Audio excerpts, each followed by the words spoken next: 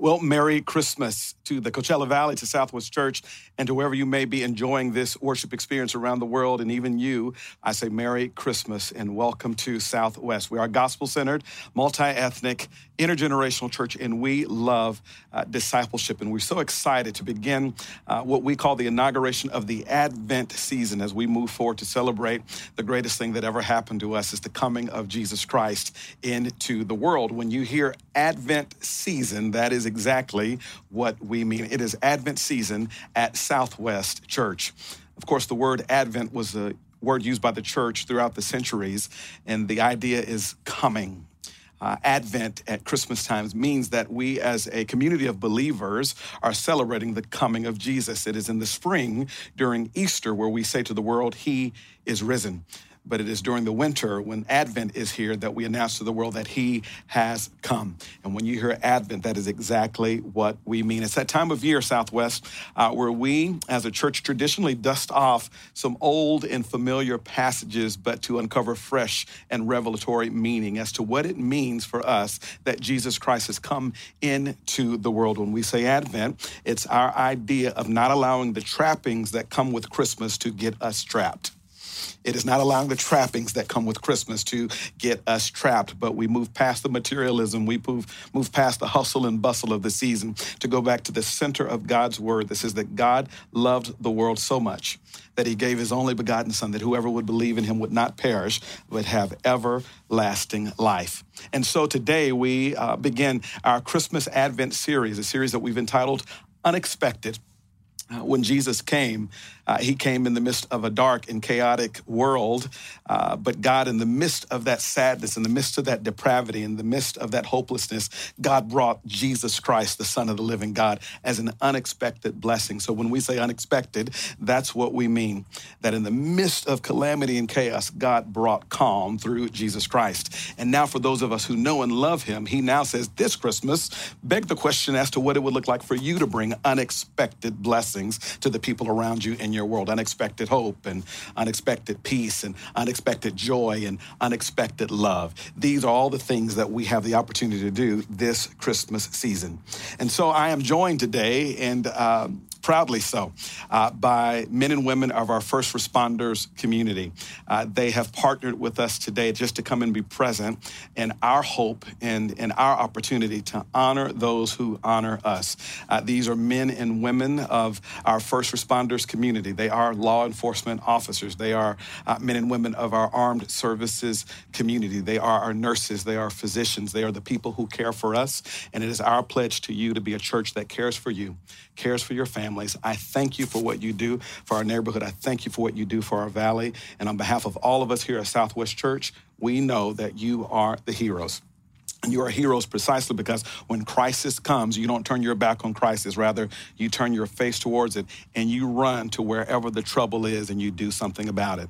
So in many ways, you are very much our symbols of the gospel of Jesus Christ, because we celebrate a gospel that says that Jesus saw the crisis of our sin. He saw the crisis of our calamity, but He didn't turn His back on us. Rather, He turned His face towards us and ran to where the trouble is. I want to thank you, men and women, on behalf of Southwest, for running towards the trouble, for running towards the brokenness, for running towards the sick and the hurting and doing something about it. And it's our hope that this Christmas we will follow your fine example and bring that same level of blessing here to our families, to our valley, and to the world around us.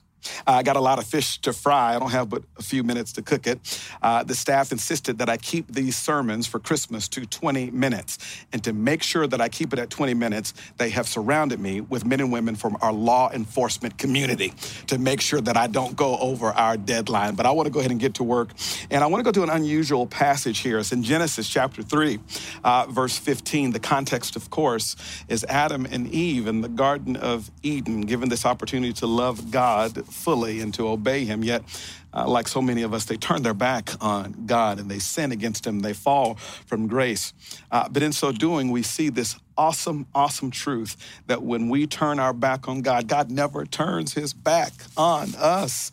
And in the chaos and in the sin and in the hopelessness, God announces to Adam and Eve that I'm going to send my son Jesus to do something about what you've gone through. And in so doing, it becomes the first Christmas announcement in our Bible. Genesis chapter 3, verse 15. This particular verse, God is talking to the troublemaker, Satan himself, and he says to him these words, I will put enmity between you and the woman, and between your offspring and her offspring. He shall bruise your head, and you shall bruise his heel.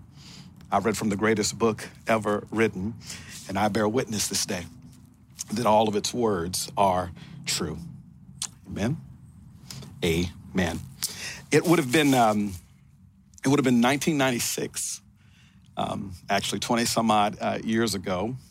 And all I can say about the story that I'm about to tell is that it was supposed to be a bad Christmas that year, but it ended up being the best Christmas I have ever had.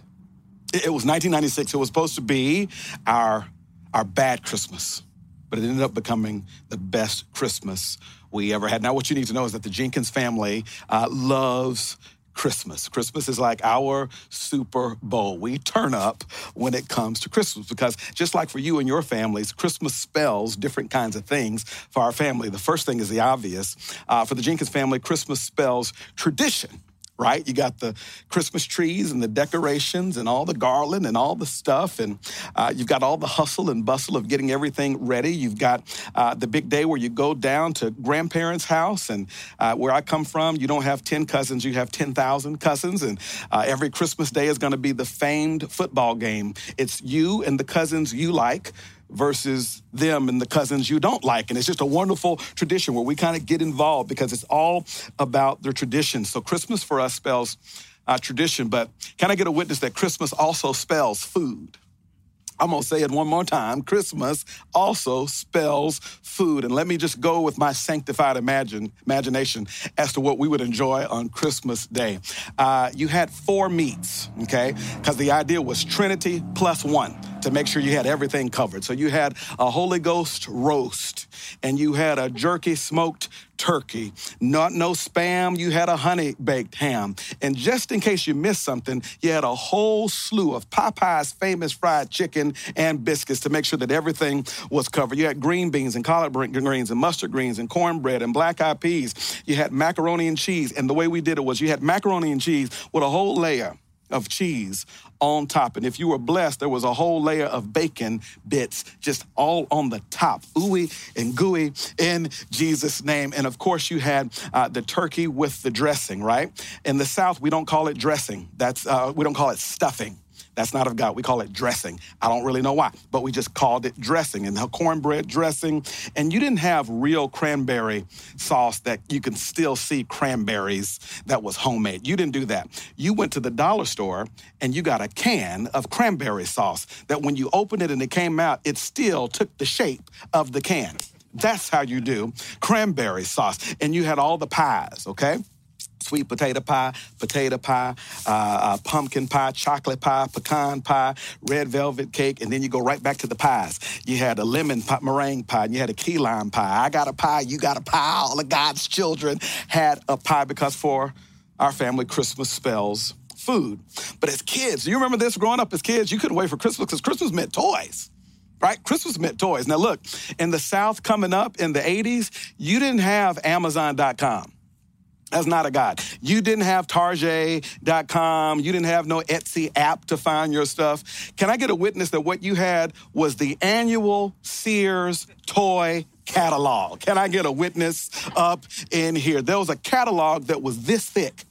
And it would come every November to the chagrin of my parents because every day you would fantasize about what you were going to get, what Santa was going to bring you. So for the boys, you had G.I. Joe, you had Transformers, you had He-Man and She-Ra, you had Etch and Sketch, you had Connect 4, you had Voltron. Some of y'all may remember that, but you had all these sorts. If you were a gal, you had Light Bright, turn on the magic of colored light. And you had, Barbie with accessories.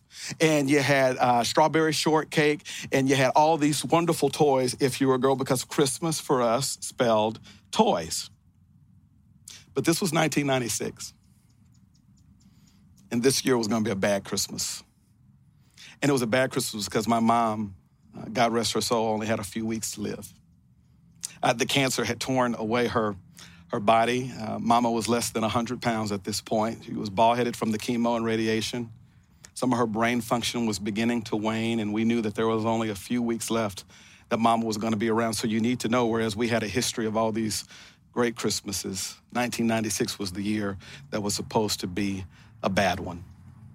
So there weren't any decorations that year. There wasn't any trees that year. We didn't cook that year. We just kind of decided we would exchange a couple of gifts and get on through the day because there was just a weight of cancer that was hanging all over our Christmas that year. However, my baby brother, Jadrian, we call him Jaybird, had settled in his heart that he had to have a shotgun for Christmas. He couldn't have been older. I guess he would have been about 12 years old, and he wanted a 20-gauge shotgun. Just had to have a 20-gauge shotgun, begged for it all year, but my father felt he was too young. So all year, Dad was telling Jaybird, you ain't getting a shotgun. It's not going to happen. Not going to happen. Not going to happen. So here we are going into this gloomy Christmas. And we start exchanging a couple of gifts. Not a lot of joy, not a lot of laughter that year. I'll never forget, towards the evening, we've already cleaned up the gifts. We've already put everything away. And a couple of things left on the floor. And Dad says, Jaybird, go to the broom closet and get the broom. I want you to sweep up this little mess that I see. And Jaybird methodically walks over to the closet and he opens up the door wide. And he yells out to the top of his lungs, Mama, Daddy, you got my gun. And he closes the door and he runs into my daddy's arm. This little 12-year-old boy is weeping crocodile tears, thanking his daddy for his shotgun. And I'll never forget glancing over at my mom, who didn't have even enough strength to talk, and I saw a little tear of joy streaming down her face. And as Jaybird came over to hug Mama, she pulled him close and gave him some sugar on his lips and says, see, buddy, it was a good Christmas after all. It was supposed to be a bad Christmas, but it ended up becoming the best Christmas. And what I want you to hear is that sometimes in a bad season, you can still have a great Christmas. Sometimes in a bad season, you can still have a great Christmas. And I say that not just to you here, but to you out there. Maybe everything in you is saying this is the year that it's going to be a bad Christmas. Political upheaval. This pandemic continued to wage war against our normalcy. Seeming like people are no longer living in the middle, but everybody's mad at each other on the ends. And it seems like this is the year where everyone has accepted the fact that, yeah, maybe it's just not going to be a normal Christmas, but maybe having an abnormal Christmas where we get away with the trappings and do away with the trappings of Christmas and get back to the heart of Christmas. Maybe that's what's going to make this a great Christmas after all. And that's my hope, that a bad season can still spell for us a great Christmas. When you come to Genesis 3:15, that's the idea. It's a bad season, but in the same moment that there's a bad season, it is the announcement of great purpose. It's Jesus Christ coming into the world someday. Real quickly, Genesis chapter 3:15, it's just Adam and Eve. They've been created for purpose and perfection, but they lay it all down for rebellion and ruin. They've sinned against God. They deserve death, hell, and the grave. But what I want you to see, which is the real big idea, is at the same time that there was the most grievous sin came the greatest of announcements. At the same moment where it's the most grievousness of sin and hopelessness and despair becomes the same moment that God, in the context of despair, in the context of hopelessness, in the context of defeat, announces that hope is coming. And he says to Adam and Eve, who have sinned against God, who are getting kicked out of the garden, God announces to Satan, there may be enmity between man and woman and between humanity and the forces of darkness. But God says, I'm coming in the middle of that thing, and I'm going to bring my son to bring hope to the world. When you come to Genesis chapter 3, verse 15, that is essentially the announcement. That at the same moment that there was a great tumult was the same moment there was a great hope.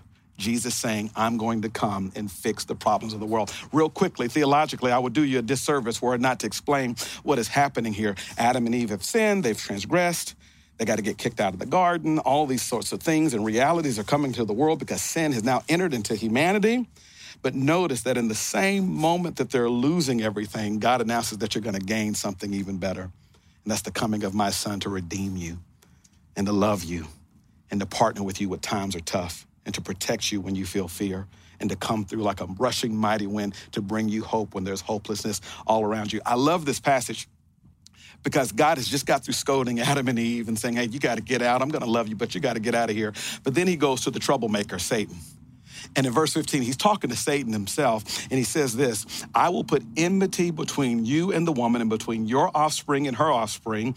He shall bruise your head, and you shall bruise his heel. This is God at the onset of time and humanity, announcing at the same moment that they messed up, that he's sending his son to make it up.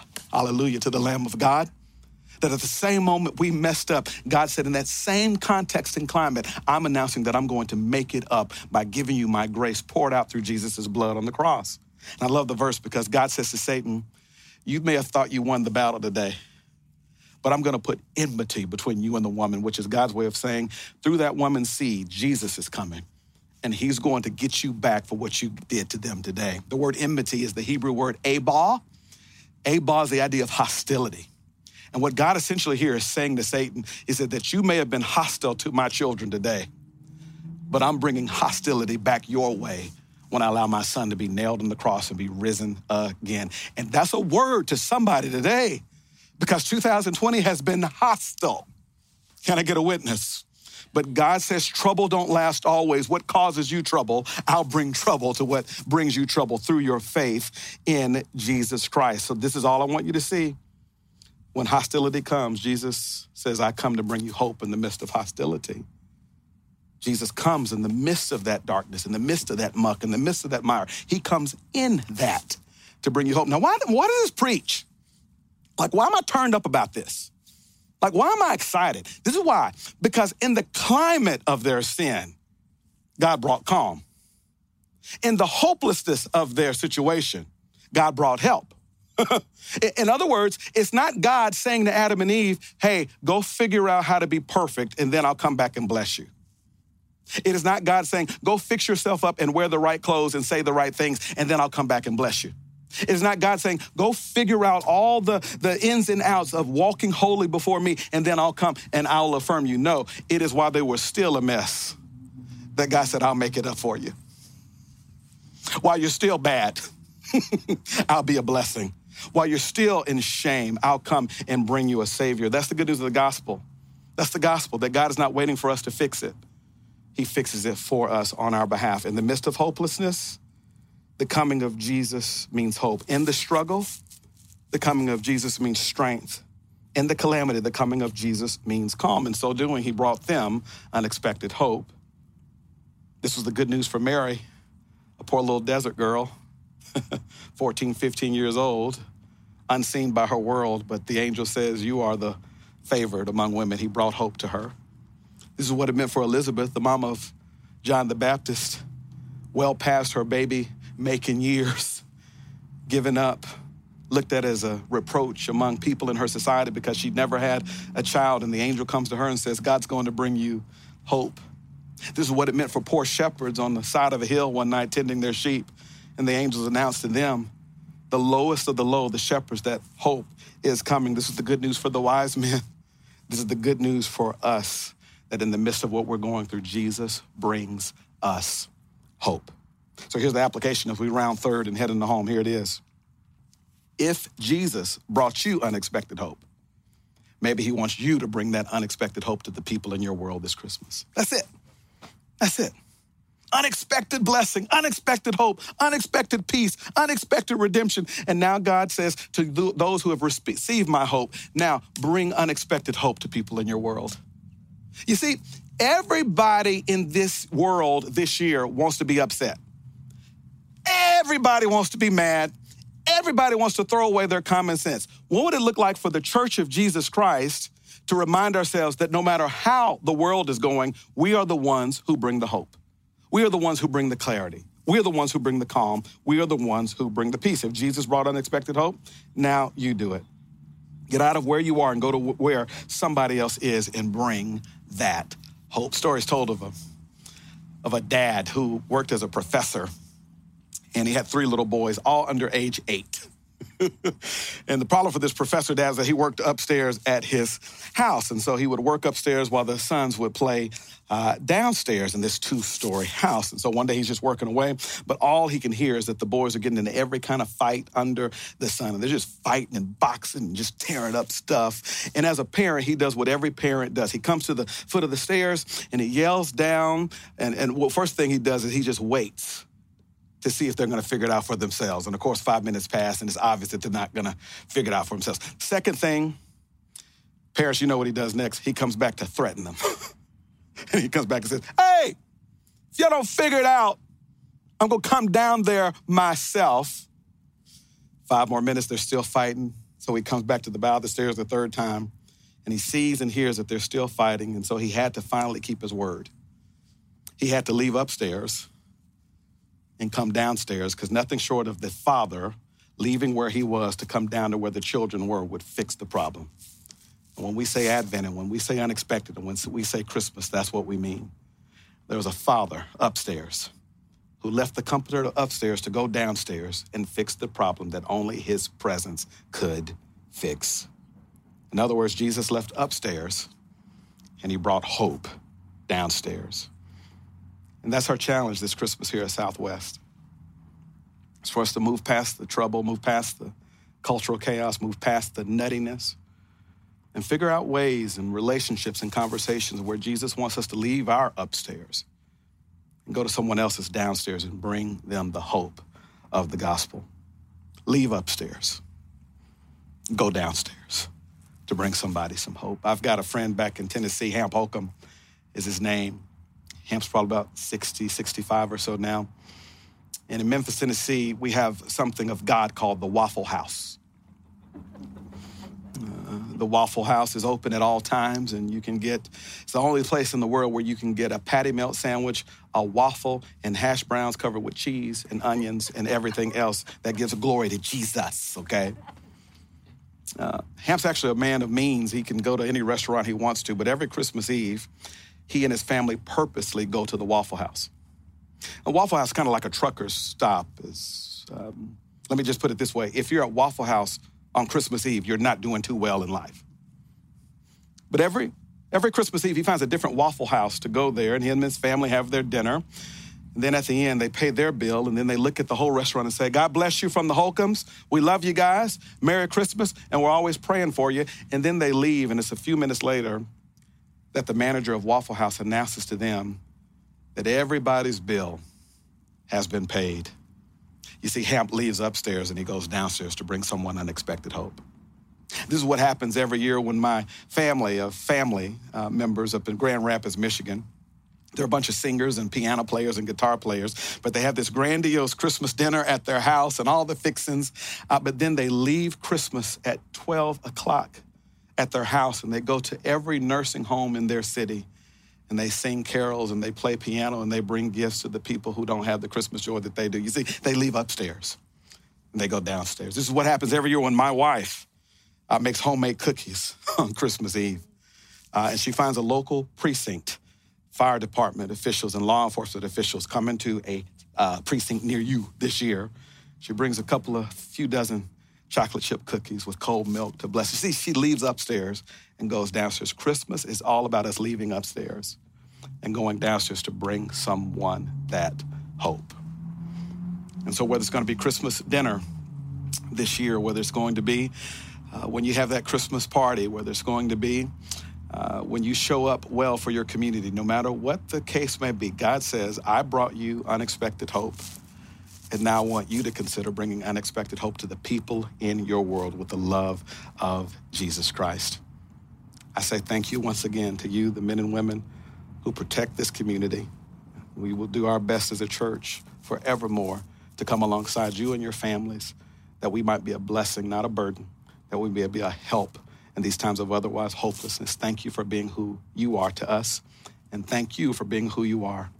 And beg the question this Christmas, what it means to bring unexpected hope to the world. Until we meet again, the Lord bless you and keep you. The Lord make his face to shine upon you and to be gracious to you. The Lord our God lift up the light of his countenance upon each and every one of you and bring you peace. This Christmas, we ask this blessing in the name of the Father and of the Son of the Holy Spirit. Amen and amen. Merry Christmas, everybody.